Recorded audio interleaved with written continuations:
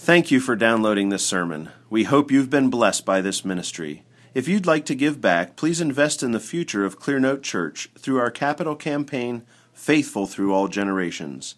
To make a donation, visit clearnotebloomington.com/give.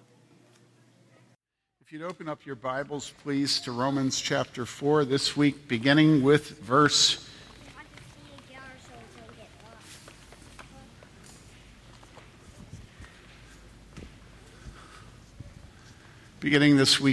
14. As we continue to go through the book of Romans chapter 14.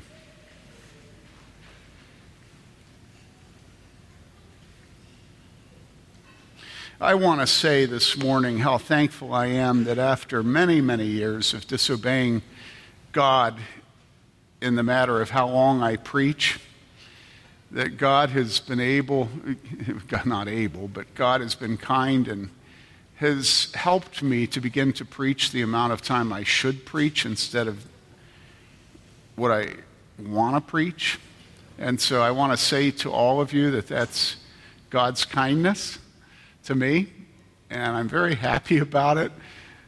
I'm glad that at this point in my life, that's a matter of a pretty clean conscience, and I'd ask you to continue to pray that that will be true of me, that I will be faithful in how long I preach. Isn't that weird? That's something most of you don't have to worry about, is how long you preach, you know. Although I suppose there are some wives that have to worry about that. Well, okay, all right. This is the Word of God, and it is eternally true. For if those who are of the law are heirs, faith is made void, and the promise is nullified. For the law brings about wrath, but where there is no law, there also is no violation. For this reason it is by faith, in order that it may be in accordance with grace, so that the promise will be guaranteed to all the descendants, not only to those who are of the law, but also to those who are of the faith of Abraham, who is the father of us all. As it is written, a father of many nations have I made you, in the presence of him whom he believed, even God, who gives life to the dead and calls into being that which does not exist. This is the word of the Lord. Let us pray. Our Father, may the words of my mouth and the meditation of every heart here be acceptable in thy sight, O Lord, our strength and our Redeemer. We pray this in Jesus' name. Amen. Now again, the constant opposition pointed out by the Apostle Paul between the law and faith, between works and grace, between man's righteousness and the righteousness of God, which is by faith. Okay? This is what the Apostle Paul is doing constantly, is condemning, rejecting, warning about this, and encouraging, holding out, and teaching this. We are not saved by works of the law. We are saved by grace through faith. You cannot have synergy in salvation. You can't have a step forward by man met by a helping hand by God. Because what would a man stepping forward be other than keeping God's law, and what man has ever kept God's law? There is none righteous, not one. And so take your pick. Which will it be for you? Will it be the law, or will it be grace through faith? This is the question the Apostle Paul is putting to us constantly as we go through the book of Romans. If you respond that you'll put your trust in works of keeping the law, then you must realize that you have set yourself up as an enemy of the promises of God, because God's promises are nullified by the man who trusts in the law. It says in verse 14, for if those who are of the law are heirs, faith is made void and the promise is nullified. Now here you have to keep track of what of the law means, for if those who are of the law. Here it refers to those who trust in keeping God's law for their salvation. I'm of the law. You're of grace. I'm of the law. Okay. Of the law refers to those who trust in their law-abiding, their law-keeping, their own morality for salvation, to stand before God. If those who are of the law, who trust in the law to save them, are heirs. Now, what is an heir? An heir is someone who inherits something from another person, and usually it's a father. And so the word heir carries with it a connotation or a secondary meaning of sonship. And so the Apostle Paul is saying that if the people of God were given the law and trust in that law to make them a son of Abraham, able to inherit God's promise of salvation that he gave to Abraham, if they are the ones who are saved, those who inherit the law from Abraham, who are in the lineage of the Jews, if they're the ones that are saved, he says, then what? Well, the negative consequences are faith is made void, faith is made nothing, faith is rendered meaningless, and then the second consequence is that the promise is nullified. Faith is made void, the promise is nullified. The promise is deleted. If Almighty God saves a man as a wage that's due him for keeping the Torah, which was what the Jews believed at the time, it's what the rabbis taught, and Paul knew that it was what the rabbis taught because Paul was a student of the rabbis. And so the normal Christian teaching was that those who were Jews had the Torah and were saved by keeping the Torah, and that this was what it meant for Abraham to be their father. The Apostle Paul says, if so, then both faith and God's promise are contradicted, and they're rendered absolutely meaningless. For one thing, how can the law save a man when the Mosaic, which is to say the Jewish law, was not given to Abraham or during the time of Abraham? It was given 430 years later. This is what the Apostle Paul goes into in Galatians 3. It could have been in mind here. In other words, we have a chronology problem, 430 years later. That's when God revealed his law to the Israelites. Faith in ourselves, faith in our works, our righteousness, our keeping the law is no faith at all. Trust in ourselves, in our works and righteousness, keeping the law, is the opposite of looking to God, to his promises for our salvation. Okay, so again, it's either man or God. It's either man or God. It's either man or God. It can never be both. Either we look to God by faith in his promises and we are saved, or we look to ourselves and we are without hope eternally. One or the other. Which is it for you?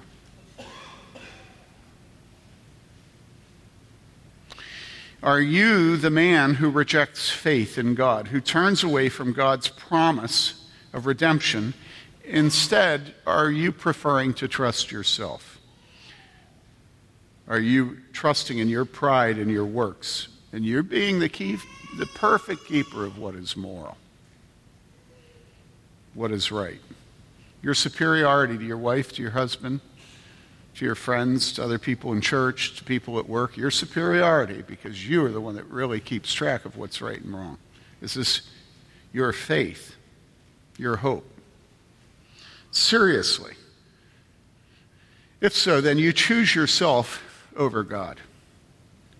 You are depending on yourself instead of the maker of the universe and the Father of the Lamb of God who takes away the sin of the world, our only Lord, Jesus Christ.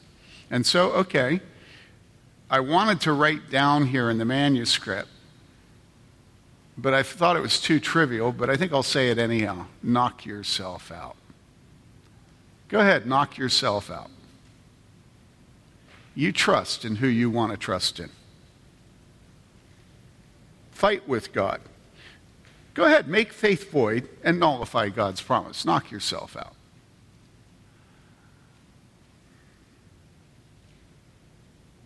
Now, what is the promise that the Lord says is nullified through his servant, the Apostle Paul here. What is this promise?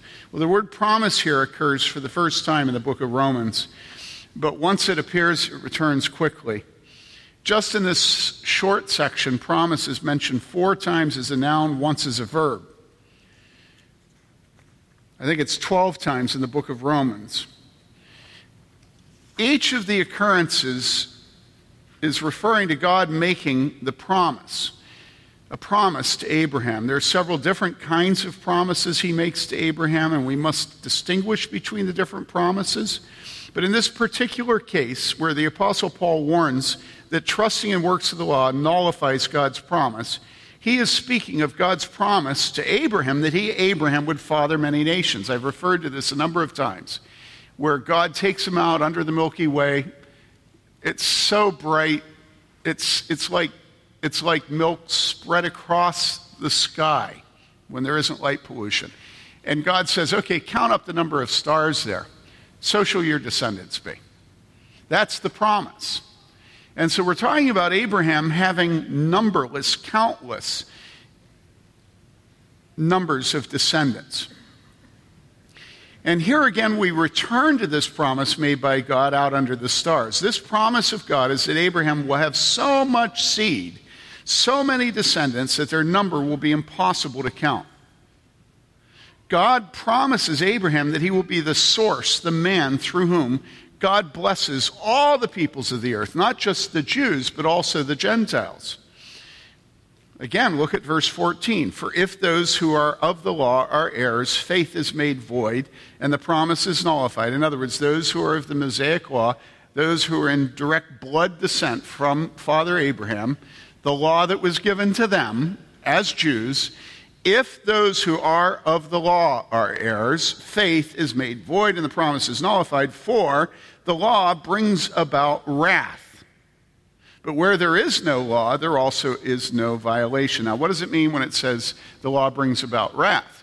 Well, you know, there's no wrath from your mother if you take cookies and she hasn't told you not to. But once your mother has told you no cookies, and you take them, guess what? There's wrath. Do you understand this? By nature, we're sinners. We're depraved, and when we're told no, we do it because that's who we are. And so the law makes sin increase. When the Jews were given God's law, immediately, I mean, think about it, immediately, right, down there at the bottom of the mountain, what are they doing? We don't want to talk about it, really, because parts of it shouldn't be talked about. We let them talk about it over in St. Louis, right, at Revoice. There was real sin going on down there, and it wasn't just the shaping of the golden calf. God is giving the law to his people, and they are having an absolute muck. It's just muck at the bottom of the mountain. And so immediately when the law is given, what happens? You remember what God does? God tells Moses, and what? The 10 Commandments, remember?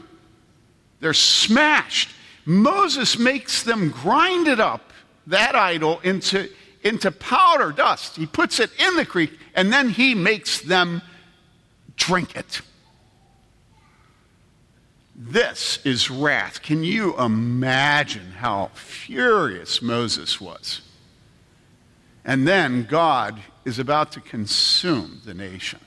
Okay, so the law increases wrath. All right? The law brings about wrath. We'll go into this more later in the book when we get to the place where it says that sin increases. You remember that phrase later? And then it says, for the law brings about wrath, but where there is no law, there also is no violation. Now, you know that I listen to the book of Romans when I cut grass. Every time I hear this, I always think to myself, I don't think that's wrong, but I wonder what it means because it seems wrong. You know, it seems like it's saying where there is no law, then we have perfection, right? Where there is no law, we have no sin. Where there is no law, we have no guilt. And so I'm so thankful I'm going through the book of Romans and preaching, because it allows me to clear up my stupidity. And there's such a simple solution for this, which is that where this law of Moses that God gave to his people does not exist, there is no violation of this law that God gave to Moses. All right? Why do we know that? Well, because the word used is violation. And when you speed, you go 60 to 55, you get a traffic citation for violating the traffic laws. In other words, violation points to a specific command or a specific prohibition. You violated the parking laws, and so you get a parking citation, all right? Violation is not a general, cosmic sort of guilt and sin. Violation is when you know a law and you don't keep it. All right? And so what it's saying here is, when there is no law, there is no violation. There also is no violation. This last week I had an experience of this driving to Spencer. I was going out to the trailer business out there to get something done, and I knew that it was going to close at 5, and I didn't want to inconvenience them by getting there right at 5. And so I left at about 4:15. I said to Mike, who drives that a lot, I said, "Hey, Mike, when do you think I'm going to get there?" And he says, "Well, the way you drive, 35 minutes. Or 25. Which was it? Can't remember. 25 or 35. So I get out right past McCormick's Creek, and all of a sudden it's stop-and-go traffic. And I'm thinking, are you serious? And then something in the back of my mind reminds me that I saw in the news online that there was going to be something going on in Spencer with the roads, right? And I think, oh, no. And I mean, I don't know how long. I'm going to guess it took me 15 minutes to get just across the river, you know? It was horrible. And so I call the trailer place. Listen, I think I'm going to get there exactly at 5 minutes to. Remember, I called, and these are the things I need to buy. And so if you go ahead and pick them now and have them ready, then I won't keep you past when you have to close. But I'm coming, right? Real nice people there. And so I begin to come into town, and I remember, you know, there is a road that you can turn left on right as you come into town, and that road goes around behind, and it will go past the whole downtown. You can go the whole way through town on that road. All these other people are in this line, but I'm going to beat them. And I have a trailer behind my truck. And so I turn at the intersection, and it's clear the whole way down a block, and I turn again, and all of a sudden, something's going wrong, because there are all these people coming at me in the middle of the road. And it's like, dude, move over. I have a trailer. This is a small road. Come on, move over. But they keep coming at me down the middle of the road, right? And I cannot for the life of me figure it out. And so after a couple blocks of this, and, you know, some of them honk at me or give me frowns or something, you know, and I don't know what's going on. And so finally I have to stop, because there's this car that is in the middle of the road, and I have a trailer. And I stop right next to this guy on a motorcycle.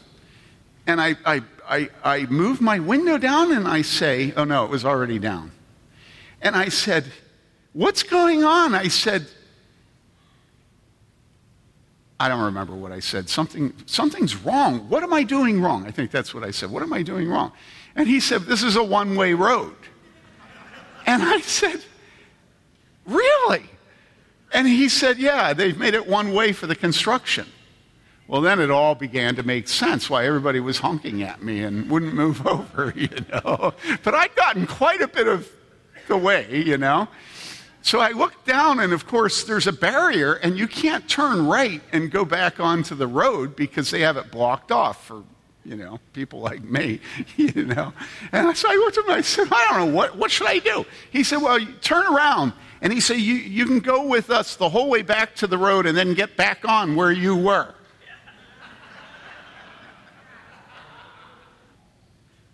And so why was there wrath? Why did wrath increase? I had not violated anything,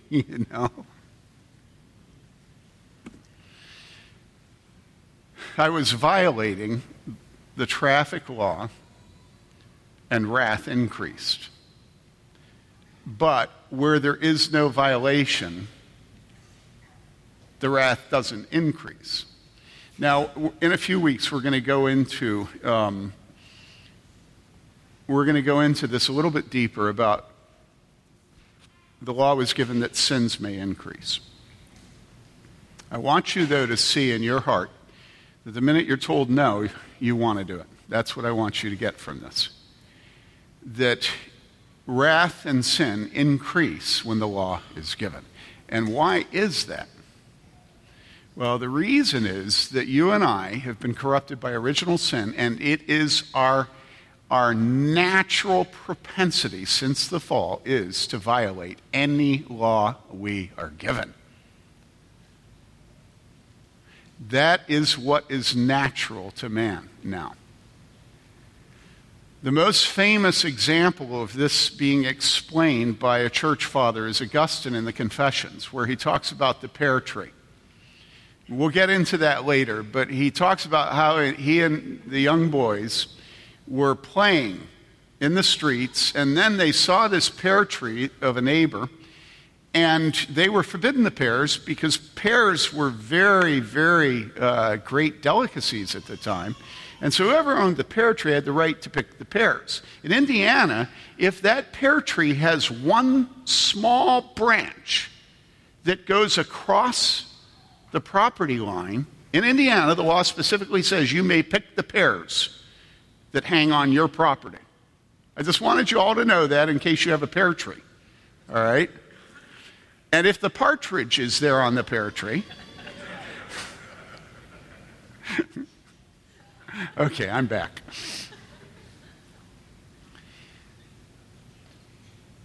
And so Augustine and his friends had their attention drawn to the pear tree, and what did they do?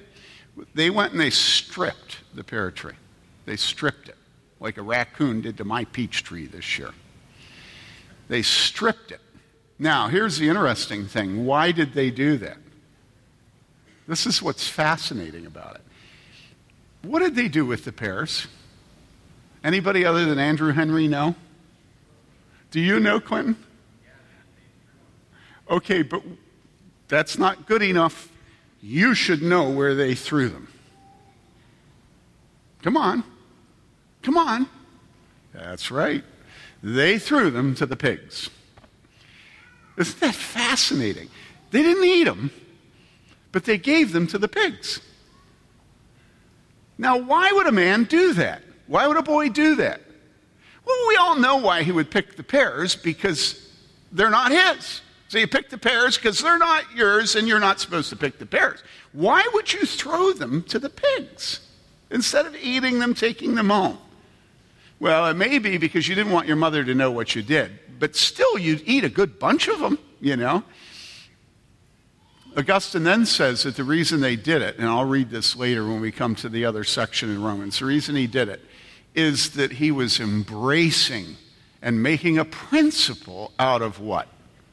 It's a particular word that begins with an S.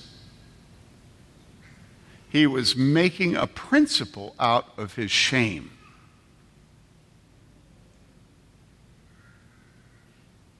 He was embracing his shame, making a principle out of it. Now that's interesting, isn't it? You know that that's what our entire world does today, especially with sexual sin. When we commit sexual sin, we make a principle out of it. That's what Revoice did. Revoice knows absolutely the condemnation of God on effeminacy, on giving yourself to an identity that is contrary to what he made you as a man or a woman. And so they have a conference, a bunch of Christians that get together and make a principle out of their shame. The things that they should not be wanting to speak of publicly, the things that should embarrass them. Like Augustine with the stripping of those pears and the feeding them to the pigs. You make a principle, and all of us do this. You think about your wife. You know, to me, the easiest knockoff example that I can give you, which will keep you from maybe hating me too much, but it's the example of when I used to drink more than 1 cup of coffee during the day. And I'd come home at the end of the day, and I was hangry. I hadn't eaten all day, and I'd had too much coffee, and I'd sit at the table, and immediately I would be on edge, and I'd be like, "Burp, burp, burp, burp, burp, burp, burp." And my wife would then say to me, "You drank another cup of coffee today, didn't you?" And man, would that make me angry. You know? And so what would I do? Well, I'd double down on the principle. How do you double down on principles? Well, you take what is your failure and you try to make it into something that's moral. Right? Does that make sense? And so I'd say, no. If you're going to set the table, make sure the salt and pepper are on. You had 2 cups of coffee today, Taylor, eat with your mouth shut. You know? Did you finish cutting the grass today, Joseph? And the whole thing is that I'm hangry, right? And that I've had more coffee than I should have, right? Well, this is what we always do. We always make a principle out of our sin. We refuse to admit our shame, and we double down on it. And man, in marriage, that's one of the most common reasons for fighting in marriage. And so what we see lived out is exactly what the Apostle Paul says. He says, "For if those who are of the law are heirs, faith is made void, the promise nullified. For the law brings about wrath, but where there is no law, there also is no violation." And so Gentiles didn't have the law, and so they didn't violate the law. Does that mean that they were without sin and guilt? No, absolutely not. How do we know that? Well, because in Romans chapter 1, where it's specifically being written to the Gentiles, the Apostle Paul describes those who have no law, no Mosaic revelation law. He describes them this way. He says, "For the wrath of God is revealed from heaven against all ungodliness and unrighteousness of men who suppress the truth in unrighteousness." He's not speaking to the Jews here, he's speaking to the Gentiles. He says, "Because that which is known about God is evident within them." They don't have the written law, but it's evident within them. "For God made it evident to them. For since the creation of the world, his invisible attributes, his eternal power and divine nature have been clearly seen, being understood through what has been made."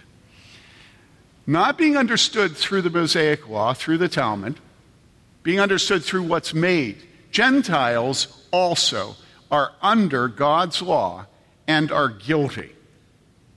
But they're not guilty of violations of the written law. They're guilty of the violations of the law that God has written on their hearts. There is none righteous. The Apostle Paul is parsing it between the Jews guilty of violations, of the Old Testament law, the Mosaic law, but that doesn't let the Gentiles off. Verse 15, "For the law brings about wrath, but where there is no law, there is no violation. For this reason," verse 16, "it is by faith, in order that it may be in accordance with grace, so that the promise will be guaranteed." Now, how would you read this if you were reading it out loud? Do you vary your reading to your children when you're doing devotions?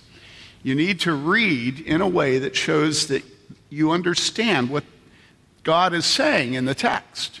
This is one of the first things we teach students in the Pastor's College, is simply how to read in a way that helps the understanding of listeners.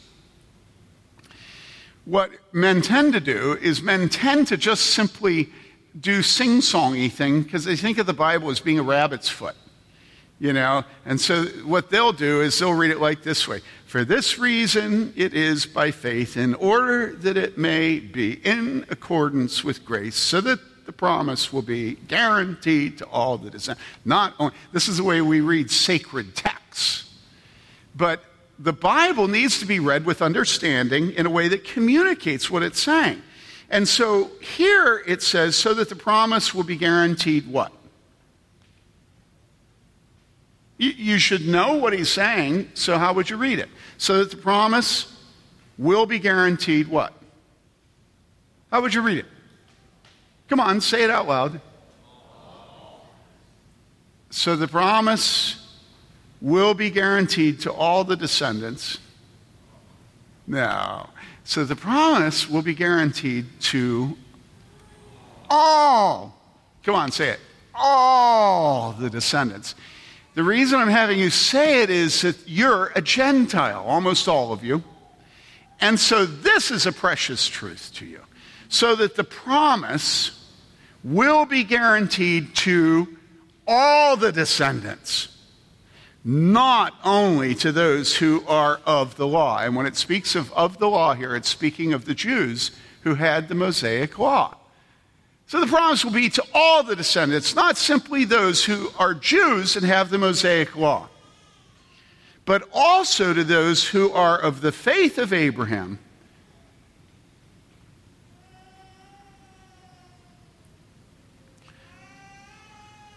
who is the father of us all.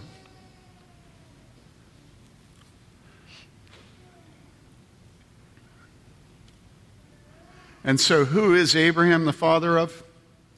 Is he the father of the Jews only? No, he's the father of the Gentiles who have faith. Abraham is the father of us all. Some of us have a Jewish lineage. Most of us don't, but he's the father of us all. There are no second-class citizens in the kingdom of God. The Jews are God's people, still to this day. But the church is the church of Jesus Christ. And the Apostle Paul never stops fighting this battle in everything he does in the New Testament. There's always this battle over pedigree, over bloodline, descent. When I worked out at a very, very wealthy couple's home at Lobster Cove in Manchester by the Sea, looking out over the ocean, up on the cliffs, one of the things they had in their home was what? They had a copy of the Social Register.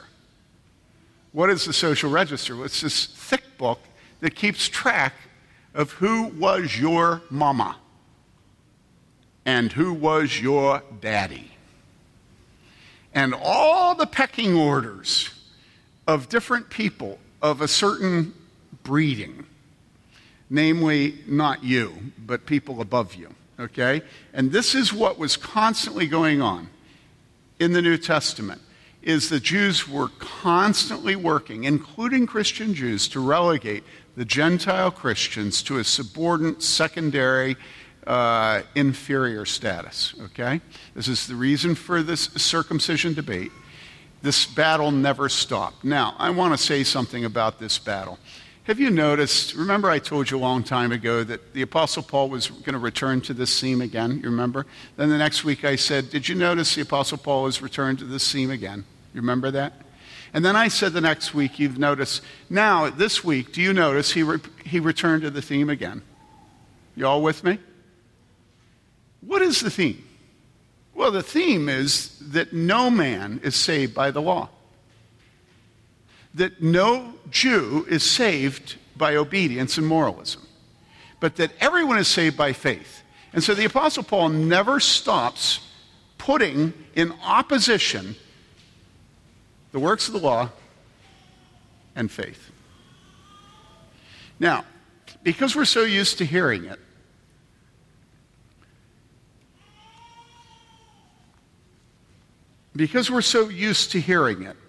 we don't hear it.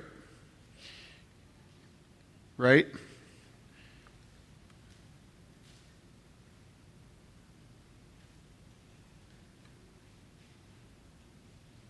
People that live in this neighborhood across the street don't hear the train anymore.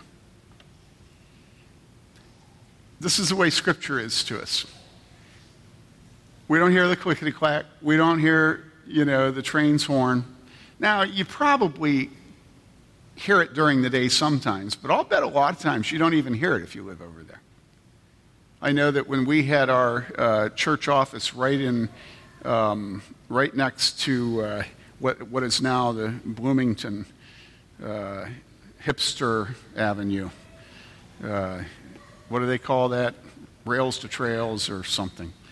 Well, it used to be a railroad, and regularly a railroad would go by. You just get so you didn't even hear the railroad go by. So when we see the constant opposition of works of the law and faith all through the book of Romans, we stop hearing it. Or we hear it as sort of good news for us because we do want God to save us by grace through faith. What we don't see is the conflict, and I want to be very firm about this with you this morning. In the last few weeks, a great conflict has enveloped the conservative biblical church in America over a conference called Revoice. And this conference is a gathering of people who call themselves LGBTQ sexual minorities, all right? And the battle has been over whether or not people should present themselves in the church and in the world as being an LGBTQ sexual minority who is a Christian, and that minority status is fine as long as you don't touch. As long as you don't touch, okay? That's the battle. And what's happened is a bunch of people in this country have been scandalized to think that homosexuality is so pervasive today that it's come into the church and that people are walking around saying to each other, I'm gay, you gay, I'm gay, we're gay, you queer, you transsexual, I'm transsexual, you're transsexual, I'm gay, you're gay, right? And all this stuff is going on in the church, and all of a sudden people who were asleep have wakened up. And they're going, what? Wait a second, what? This doesn't sound right? But here's the problem. We have been so hammered into our brains that we should never, ever, ever allow there to be division. That we should never allow there to be any condemnation of anything, that everybody just has their own position, and you just give people freedom to have their own position, right? That on the one hand, we're scandalized, but on the other hand, we're just like, well, I don't want to beat up on the gaybies. Who likes to say no to people that present as gay? You just don't like doing it, right? It just seems like embarrassing, So on the one hand, what? On the other hand, yikes. Ain't no but us chickens in here. And so everybody's like caught between what and I'm not going to say nothing. And the reason is we have lost the fact that Scripture is nothing but conflict. It's relentlessly conflict because souls are at stake. And so when you know it's wrong for somebody who claims to know Christ to present himself or herself as a gayby, a sexual minority, who lets people know about it and is proud of their identity, their aesthetics, their effeminacy, and you shut up because you're worried about conflict, you've got to stop and ask yourself, what if the Apostle Paul had decided that he would prefer to be accepted by the Jews, and so he's not going to whoop up on them anymore?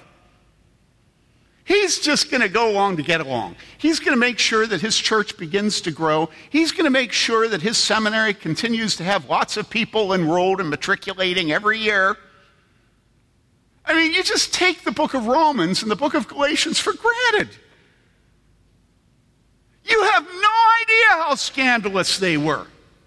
You have no idea that the Apostle Paul made an intense commitment that he was going to take a meat cleaver through the church of God.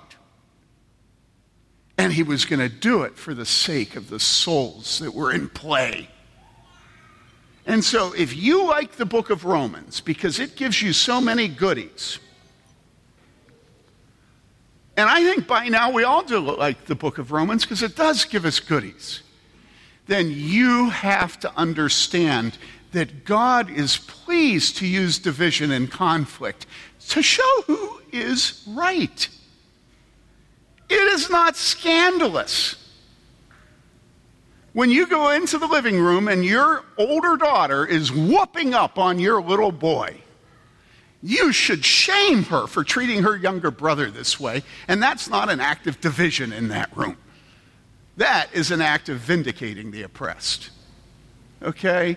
And so please notice the intensity of the Apostle Paul's engaging in the conflict, because that's what gave you the book of Romans.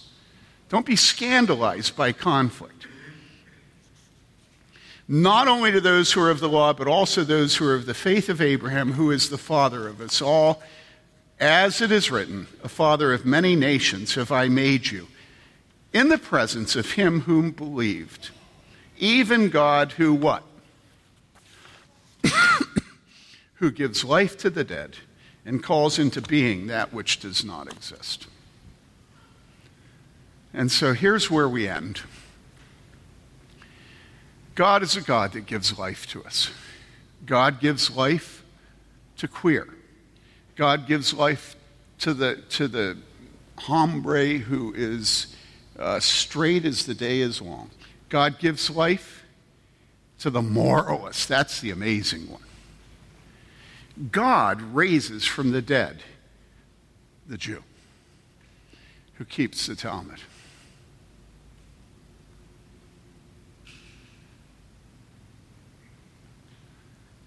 God gives life to the dead. Are you dead? Are you dead? Or, like the Monty Python skit. I'm not dead yet. Your arms are hacked off, your legs are hacked off, maybe even your head's hacked off, and your body's running around like a dead chicken. You aren't dead yet. But the Bible tells us that we're dead in our trespasses and sins. Listen, the church is not the home of people who are well-bred with a certain lineage. And the church does not have a pecking order based on whether you have a degree or not, whether you're rich or not, whether you're articulate or not, whether you're white or not. The church does not keep track of what sins you're repenting of. The one qualification for the church is that you have faith in Jesus Christ. That's it. And you know who has faith in Jesus Christ? Only the man who says, I am dead yet. I am dead in my trespasses and sins. Do you remember what God says in Psalm 51? Through his servant David, God says, a broken and a contrite spirit he will not despise. The church is the community of those who have broken and contrite spirits. I'm very happy for what happened to Samuel, because the day or two before, I went to Samuel and I said, Samuel, I'm so proud of you. I said, Mike said you work well. And there's nothing I like better than a young man who works well. And so I'm so happy, Samuel. And then the poor guy, he's just completely wasted. And he has to be saved. And it's the most wonderful gift God could give to Samuel. And so I'm trying to build on it. I'm trying to make it real clear to everybody that Samuel is actually not a specimen. He just needs to be saved. And my favorite part of the story is actually not Jared saving Samuel and the other kids. You know what my favorite part is. Yeah, you know me. My favorite part is Jared punching him. Why? Why do I love Jared punching him? Well, because I think it's the perfect analogy for sanctification. Having begun by faith. Then, immediately, we want to salvage our pride, and so we try to do it on our own. And if God is kind, he disciplines us. He punches us to remind us that if we try to continue in our own strength, having begun with the Holy Spirit, he'll have no part in us. And listen, I don't know if this is true, but I often wonder whether the sins I've committed and the sins you have committed are not simply God punching us back to a broken and a contrite spirit, because that's what he doesn't despise. You know?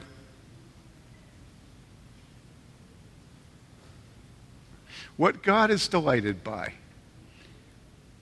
are people that depend on him and don't think they have anything to bring to him. Don't think synergistically, but they're humble and they want him to receive the glory. And some of you, it takes terrible sins to get you to that point. It's my privilege to hear your confession of them. The elders, the pastors, the older women of this church hear the confessions. Some of you are smart, and right out of the gate, you just know that there's nothing for you but faith. We'll continue next week. Let's pray. Father, thank you for the knowledge of our sin. We thank you that your word each week brings us more fully aware of how hopeless we are, dead in our trespasses and sins, and how much we must cling to the righteousness of Jesus Christ by faith. Father, thank you for saving the lives of these precious children. We thank you for Jared. We pray that you will make Jared into a keeper of men's souls and not simply their bodies. Father, would you please give us humility and a broken and a contrite spirit. Do not despise us, Father, in our weakness, but be tender with us as a father is with his children. We pray in Jesus' name. Amen.